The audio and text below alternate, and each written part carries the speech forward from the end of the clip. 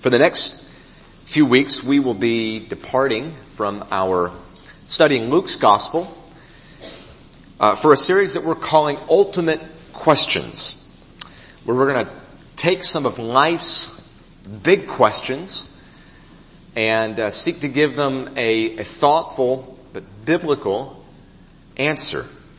And there's really a twofold purpose for why we're going to engage in this series. Number one, we want to address some of those very common, very big questions that we all face, Christians and non-Christians alike. And hoping especially that those in our community who are not Christians, who are skeptics about some of these Christian claims, might come and hear some accessible, relevant, and Lord willing, persuasive answers to these questions. But then second, the aim for this series is to teach believers how to think deeply and biblically about these questions so that you'll be equipped to go into this world, to go into conversations with lost people who don't share your worldview, your commitments to God's Word and commitments to Jesus, so that you be equipped to give thoughtful answers yourselves. And to be able to give a good testimony of the grace of Christ to anybody who asks you these kinds of questions. Because if you are interacting with people who aren't Christians, these questions are going to come up at some point. Right? They may not come up directly in this way. You may not be sitting across the table at somebody in a meeting. Hey, what's the meaning of life? It may not come out that way, but it'll come out in some other way. You'll see some tragedy on the TV, or there'll be some kind of scandal in the paper, or there'll be some tragedy in someone's life. And then the big questions are going to come up. And you're going to have opportunities to give people hope. And so this is one of the aims of this series. It's one thing to know what you believe. It's another to know why you believe it. And to be able to articulate those reasons to somebody else. That's what we want to be able to do as a church. We want to know what we believe. We want to know why we believe it. And we want to be able to give thoughtful, reasonable articulation to the faith that we bank everything on. And so this morning, what I simply want to do is take a few minutes and show you from here in 1 Peter how that's exactly what God expects of you as a Christian. So if you're not there already, go to 1 Peter 3. And before we come to this passage, let's come before the Lord in prayer and ask for His help. So Jesus, this begins with set apart, sanctified, regard, honor you as the holy Lord that you are. And so we do that even as we come to hear you speak to us. You are the Lord. And we bow the knee of our hearts now as you speak. And we pray in your name. Amen. So I want to focus mainly on verse 15. You'll see it there in the text. But in your hearts, regard Christ the Lord as holy. Depending on your translation, the ESV actually, there's a few different updates to the ESV. There was when the ESV first came out in the early 2000s. That sounds weird to say, the early 2000s, but I guess we're that far along, 17 years ago since the millennium started. So the early 2000s, and then the updates that have happened, and they've changed verse 15 just a bit, just a translational change. So if yours says honor Christ or regard Christ, we're talking about the same verse here. Okay. So, but in your hearts, regard Christ the Lord as holy, always being prepared to make a defense to anyone who asks you for a reason for the hope that is in you. And I want to answer three questions from this verse. Number one, what? Number two, who? And number three, how? All right, that's an easy outline. What, who, and how. So let's start with the first. What is Peter calling Christians to do here? The key word in verse 15 that clues us in to what Peter's getting at is the word defense. See that word defense? It's the Greek word apologia, from which we get the English word that Christians use often, the word apologetics. Have you heard that word before? Apologetics. Doesn't mean I'm sorry, alright? When Christians do apologetics, they're not going around apologizing for this and that. It doesn't mean to say I'm sorry. It means to give a defense, a reasoned defense for the faith of the gospel. So apologia, the Greek word, was a legal term. It was a term that referred to the defense that somebody would give in a courtroom setting. So a good example of this is found in Acts 25. If you want to turn there, you can, or I'll just read it to you. Remember Acts 25, Paul's going to be brought before King Agrippa, and introducing Paul and his imprisonment is Festus, and he's explaining to King Agrippa the situation that concerns Paul's being there.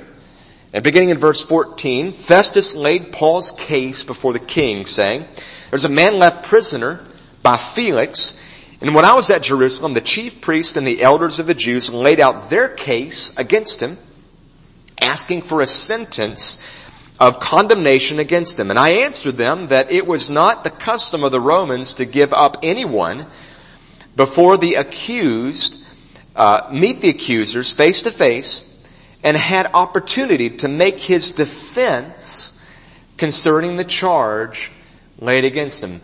The defense, the apologia. Same word that we find here in 1 Peter 3. So you get the courtroom scenario there.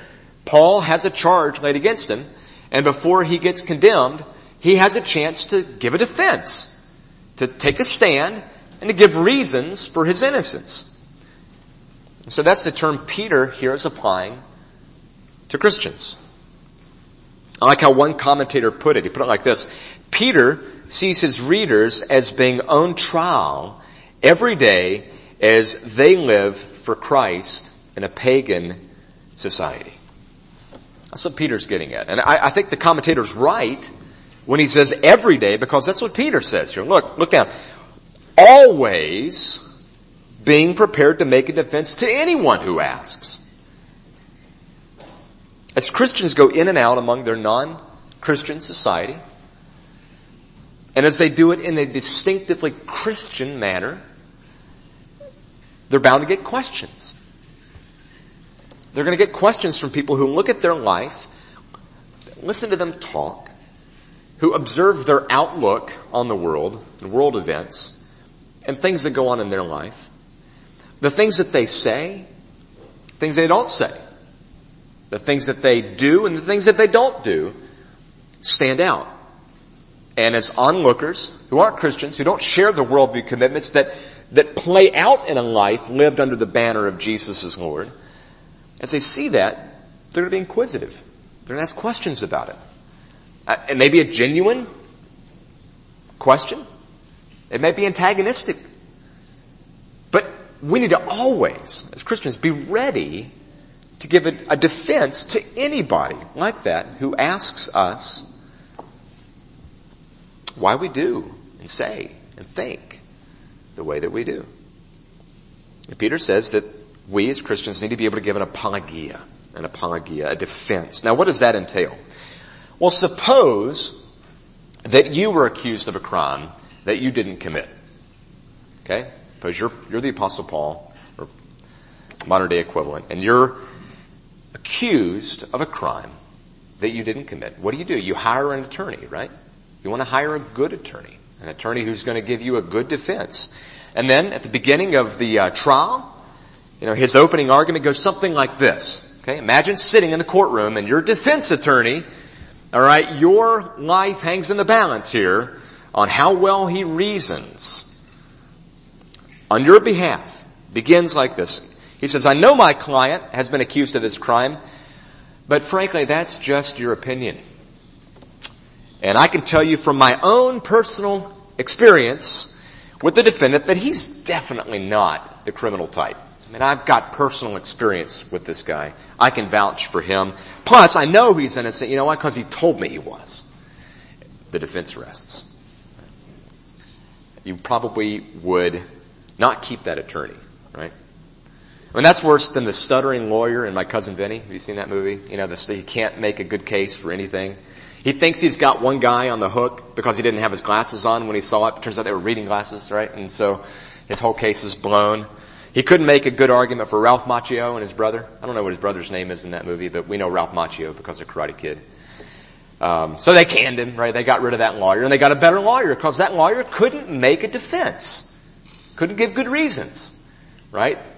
Their life was dependent upon this man's ability to give good reasons and get them off the hook to show their innocence.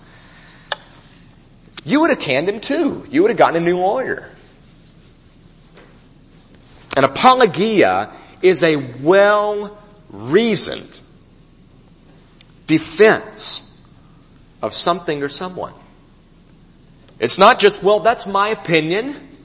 It's not just an opinion. Opinions are a dime a dozen. Everybody's got an opinion. What makes your opinion better than anybody else's opinion? Right? It's not just, oh, that's my opinion. It's not just a mere appeal to personal experience. I'm not getting down on personal experience. There's a place for that. But if we merely appeal to personal experience, that's not going to be persuasive. That's not a good argument. You know why? Because somebody else is going to have an equally personal experience of something completely different. What makes your personal experience better or more true than another personal experience? It's not an opinion. It's not a personal experience. It entails giving good reasons. Good reasons for your Christian faith. Isn't that what Peter says? Look back. Always being prepared to make a defense to anyone who asks you for a reason for the hope that's in you. The word reason there is the Greek word logos, where we get the word logic. To get a logical, rational, well thought out, stands up to scrutiny, reason for the hope that's within you. It's rational, it's well argued as we account for our faith. So that's what Peter's talking about here. Now let's look at the who. To whom is he talking? Well, I'll tell you how many Christians would answer that question.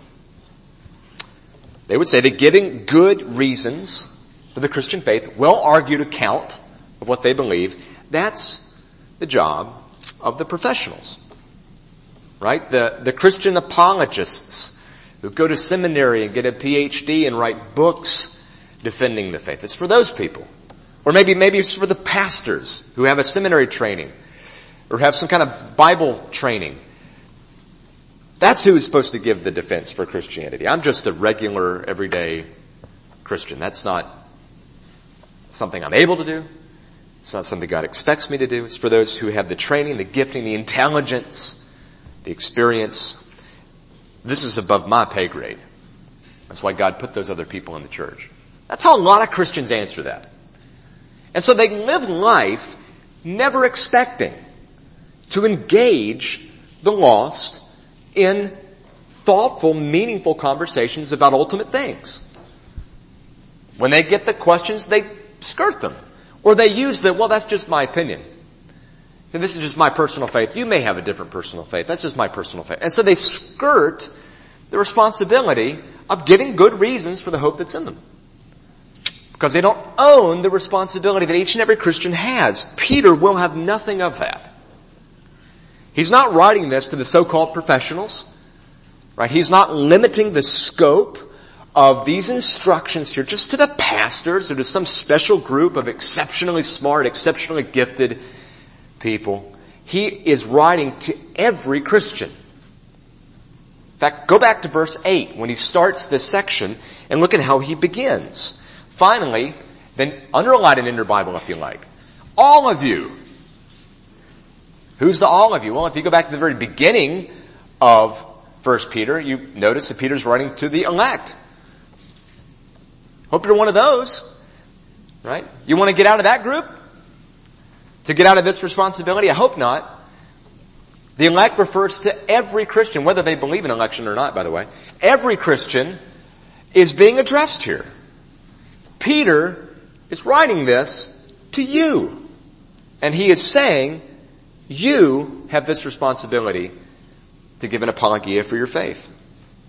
So don't jump out of this. Don't jump out of having unity of mind and sympathy and brotherly love and tender heart, a humble mind and all these other things that he gives you. Don't take all of those and then try to get out when he comes to your responsibility to give an apologetic. Stick with him. He leads you right into this and he's saying this is what God has enabled you to do, equipped you to do, and calls you to do. not limited to pastors. Simply put, every Christian, listen, every Christian is called to be an apologist. So if you're here and you're a believer, then you need to be always prepared to make a defense to anyone who asks you for a reason for the hope that is in you. And there's no excuse to get out of that. You can't say, well, I'm too young and inexperienced, or I'm too old to do this. Or, I just don't have enough intelligence, or I just don't have enough gifting, or I just don't have enough. You know what? If you're a Christian, if you have the hope of the gospel in your heart, you have enough to do this for the Lord. Every Christian bears the responsibility, and listen, the privilege. Think about what you have the privilege of speaking about. The Bible says what we have as Christians in the gospel are things that angels long to look into. And we've got that. You've got everlasting, all-satisfying joy for eternity that you didn't do anything to deserve, that you did everything to forfeit. And you get that. You've got something that this world has no way to offer you. You have the privilege of telling other people why that's true, why you're putting your hope in it. And you're offering to them the same thing that was at some point offered to you. Whether you were converted as an adult or a child, at some point, the gospel was brought to you and your questions were answered. And now you have the opportunity, the privilege, the responsibility to do the same for somebody else. That doesn't mean that we're going to be able to answer every question. If somebody comes and has a PhD in quantum mechanics, and they ask you a question that you don't even know what the words mean, that's not saying, I failed to give a no. It's not what he's getting at here. But we do need to be willing to engage. And even if they use terms that you don't understand, or things that you haven't really thought about before, you still are able to give good reasons for the hope that you have in the gospel. So how do we do it? Hopefully you feel and are excited about that opportunity to now go into your week upcoming ready to give a defense for the hope of the gospel. So how do you do it? Well, there's a lot that we could say about the methodology the Bible gives us for how to do this. And I hope maybe at some point that we delve into those. Looking maybe next year we'll do a series on this in Sunday school or maybe in the sermons on how we give a defense for the faith. But you don't have to have a course in apologetics to do this. Can I tell you that? That'd be the first topic I would give for that sermon series. You don't have to have this sermon series equipping you to do it. You already have it as a Christian. And now let me just show you that here, because Peter gives two things in terms of method. And we can unpack those for years to come, but you can at least get this. Let's just stick to the text and let's see what Peter says. 2 points Peter says about how to defend the faith. The end of verse 15 or the beginning of verse 16, depending on your translation. Always being prepared to make a defense to anyone who asks you for the reason, for the hope that's in you, yet do it with what? Gentleness and respect or reverence. We're to make our defense with gentleness. This is the first thing. That couplet is the first thing I want you to see. Gentleness is how we engage. That's referring to our gentleness toward those who ask us the questions.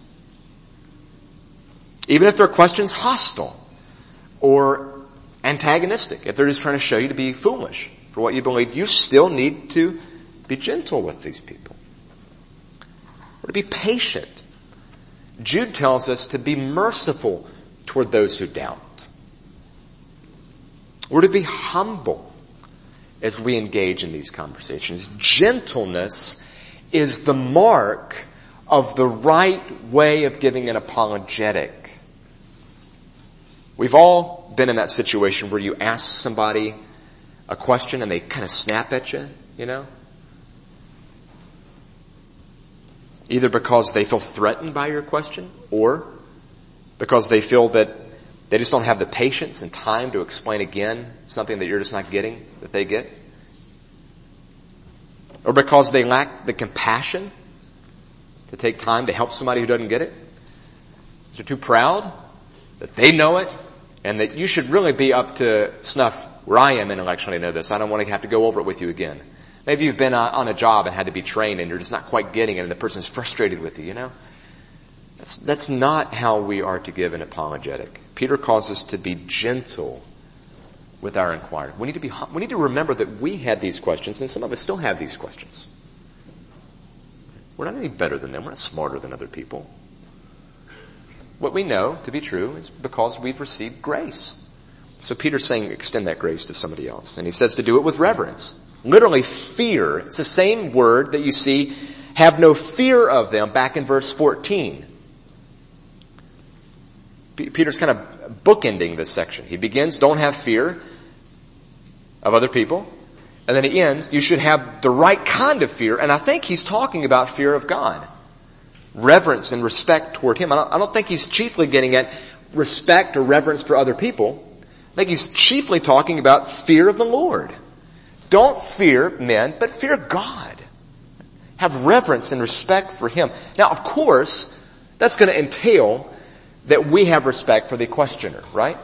Because they're made in His image and God's told us to be respectful to other people. But here, Peter's kind of doing two things. He's saying, be gentle toward the questioners and have ultimate reverence for Jesus as you answer.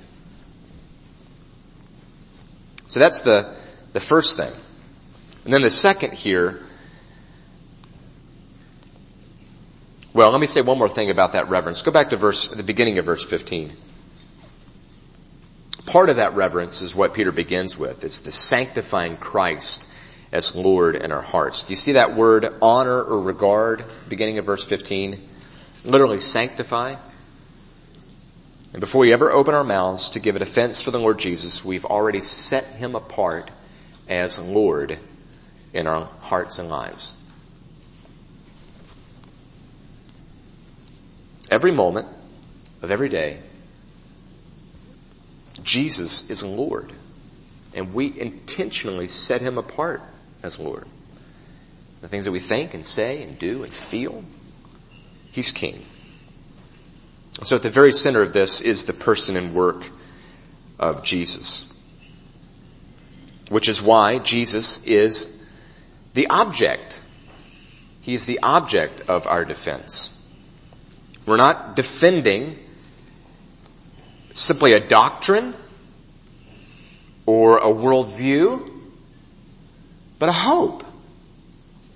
He doesn't even use the word faith here. He says, you defend the hope that you have in the gospel, and not some generic hope, but our own personal hope.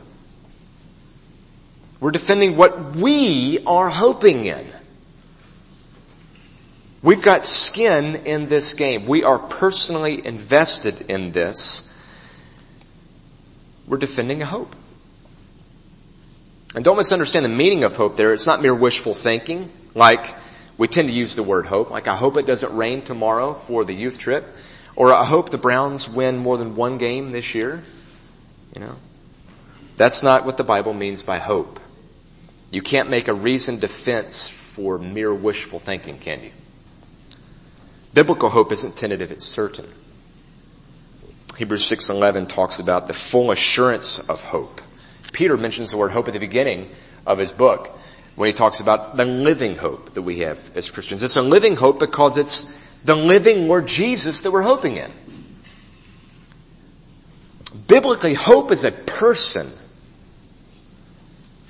And our hope is certain because of the certainty of our risen Lord. Jesus is our hope. And friends, He is a hope worth defending. So where does this leave us as we transition to our study of ultimate questions? Let me just quickly give you 4 points of application and then we're done. 4 things that I want to encourage you from this passage to do this week upcoming as we prepare for this series. Number 1 is pray. Okay, pray. Pray for the series. Pray for the ministry that we're offering this fall in Grief Share. Pray for Ryan as he leads that and others. Pray for skeptics to come. This church welcomes doubters and skeptics. And pray that the Lord would use this to reach and to teach for Christ. Second, invite. We've sent out literally thousands of those flyers that you got when you came in to the community, inviting folks to come. But let me ask you, what do you think is going to count more and be more effective? An impersonal flyer that somebody receives in a mailbox, or a personal invitation from a friend like you? Now we hope that both will be used of the Lord. But your own personal invitation to another person, just think about this for a second. You may have somebody that you know is not a Christian that you've kind of lived life alongside of for years, and never once have you invited them to come and join you at church. And maybe the reason that they've never come is because they've never been invited. You'd hate to look back on that years from now and see all of that time you wasted not inviting that person to connect. So use your friendships, use your good neighborly relationships to invite. Third, learn. This series is not just for skeptics, it's for us as Christians. So use this opportunity to learn how to think deeper about these big questions. Learn how to answer them. Right? You already know the answer to these questions. You can already give an apologetic for them, but go deeper in your ability to do so and to better articulate it, to be more persuasive as you go. Making disciples as a church is not simply a come and see thing. It's a go and tell thing as well.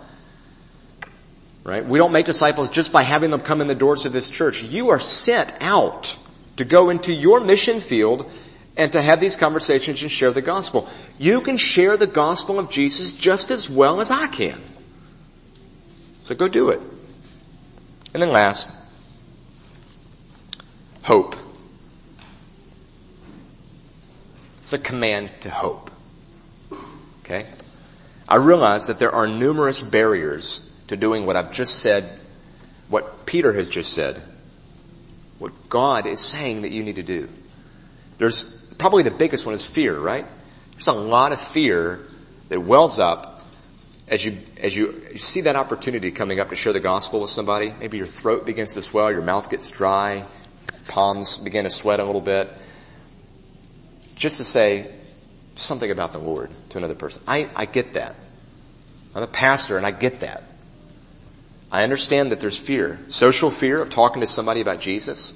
Because in our culture that's taboo. We don't talk about politics or religion. Fear of how that person might respond.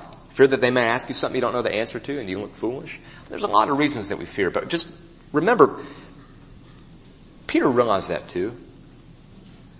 Remember how he begins in verse 14? The word but in verse 15, but in your heart set Christ apart as Lord. Okay? The word but is over against what he just said in verse 14. What did he say in verse 14? He said, don't fear. Don't have fear of human beings for any reason. Whether they're physically persecuting you or whether it's just, they may say something I don't know the answer to, or I may sound goofy, or I may, lose that, whatever. Don't fear them, but honor Christ as Lord. The antithesis of fear is hope in God. Now let me tell you something. The more you hope in Christ, the more that will conquer fear in your life of any kind, but especially in this area. So take time to cultivate a deeper hope in Jesus. As you think about the gospel, as you think about verse 18, how Jesus gave his life for you on the cross and took it up again in the resurrection so that you could come to God and enjoy him for eternity. Cultivate your hope and your joy in Christ. And I guarantee you, if you treasure him, and if you are intentional about thinking about him, setting Christ apart as Lord in everything you think and do and say throughout the day, I tell you what, if you are treasuring him, it will not be hard to share him. When you take pictures of your kids, it's not hard to hit the share button on your phone because you treasure it. How much more valuable is Jesus than any of those things? So pray for it. Take the opportunity to invite. Use this opportunity to learn. And cultivate a deeper hope in the gospel. Because, beloved, that hope is worth defending. Let's pray. So, Jesus, we come to you, our hope, and we ask that you would help us in this responsibility and in this privilege to take the gospel and to give good reasons for it, to treasure you in how we speak of you and defend your truth and your hope to those who don't have it. And we ask it in your name. Amen.